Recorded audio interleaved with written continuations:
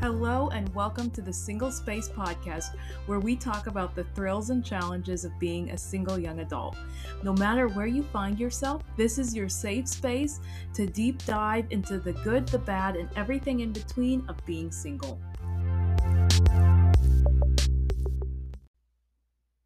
It's funny because I work at a job where I have done, I should say, a fair amount of job interviews where I've interviewed people and for my job, and it's made me realize that there actually is a striking correlation between job searching, the whole job search interview process, and dating.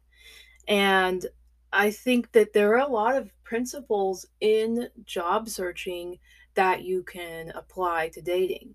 So, for example, no one goes to a job interview without knowing what they're looking for first. So, a lot of times, as you're looking for a job, you know the general field that you want to work in. Maybe you have a degree, and so you're looking for a job based off of your degree. Maybe you're looking for to work at a specific company because you love the values or the mission that the particular company stands for. And it doesn't really matter what role you have within the company, but you just want to work there. But regardless, you have some idea of the type of job that you are looking for. And I think that that's really important in dating is to go in with some idea. It doesn't have to be concrete. And I think a lot of times through the process of dating, you learn more about what you want and what you don't want. But going in with some idea about what you want and what you are looking for. Um, I think the other thing is that uh, we have two interviews, sometimes three interviews with a person to find a job. And this person could have the power to make our lives wonderful or miserable within the office. And I think, if anything, the Office TV series tells us how much we're impacted by the office. And if we can make that decision very confidently after round two, I think that we can apply that same formula to dating. Um, so I think that one of the things is having a strong vetting process to weed out the wrong fit. In job interviews, you look at the resume, you're looking for certain keywords, maybe you're looking for certain skills that are going to apply to this position. And right off the bat, if in that resume you're not seeing the things that you're looking for, a lot of times that person gets weeded out just right off the bat. And I think particularly this applies with dating profiles where you're looking to see right off the bat if this person has maybe the qualities or characteristics that you are looking for to then move ahead with a date, or at least move ahead to talking with that person. And of course, a lot of times I don't think you can always base something off of a picture, or off of what very little someone has to say. But I had a friend tell me that if someone didn't have on their profile a profession of faith, like that they didn't mention Jesus, the fact that they were a Christian, to move on, because if that wasn't important enough for them to list in their resume, not in their resume, their dating profile, then it was likely that they didn't take their faith seriously. So that was one thing that I did to immediately weed out people in the dating profiles.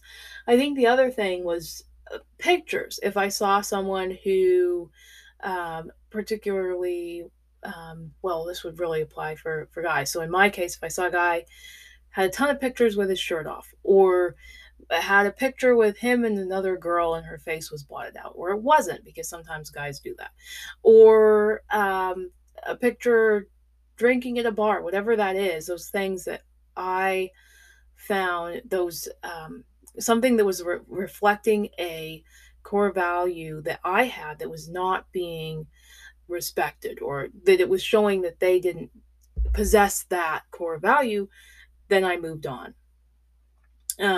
So I think that's kind of that was a helpful thing for me to look at. Something else that helped me was that with interviews, you get a ton of rejects, and you have multiple interviews with multiple companies before you find the right ones in most cases. And I think the same is true in dating.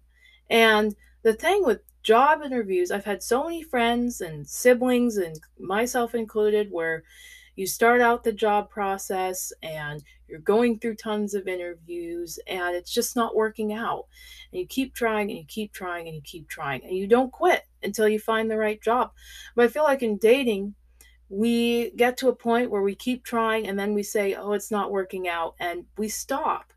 And I don't understand why that happens, because a job, which is something that you rely on for your finances and your just your way of life, your lifestyle, we put so much time and energy into that, and we don't quit on something like that. And so I wonder why sometimes we quit when it comes to dating, to finding a spouse, a partner who is meant to be with us for our lives, whatever the amount of time that God gives us, and someone who can help us fulfill the purpose that God has given us. And it's so easy to give up, and I've been there.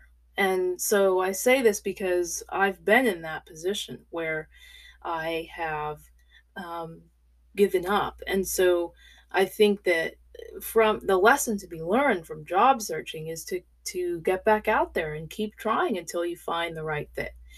And the other thing is that, like job interviews, a lot of times the person who is being interviewed is looking to see if the job is going to be a good fit. But the people who are interviewing are also looking to see if the person's going to be a good fit.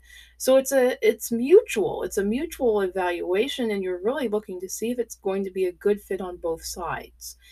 And I think in dating, it's I've experienced where I feel like it's a good fit, but the other person doesn't feel like it's a good fit, or vice versa. And that can be frustrating, but I think it's a good thing to come to that realization, because it has to be a good fit on both sides. And if one party isn't happy or isn't feeling it with good reason, it doesn't need to be something based off of looks, but if it's a value that just isn't lining up, or if it's a way of life that the person isn't comfortable with, then that really needs to be taken into consideration and evaluated, because it's important for there to be a good fit on both sides. So these are some of the things that I have learned as I have gone through the both the interview process and the dating process. Hey, thanks again for listening today.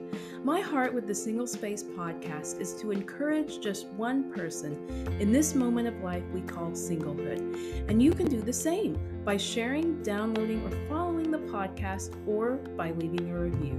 See you next week.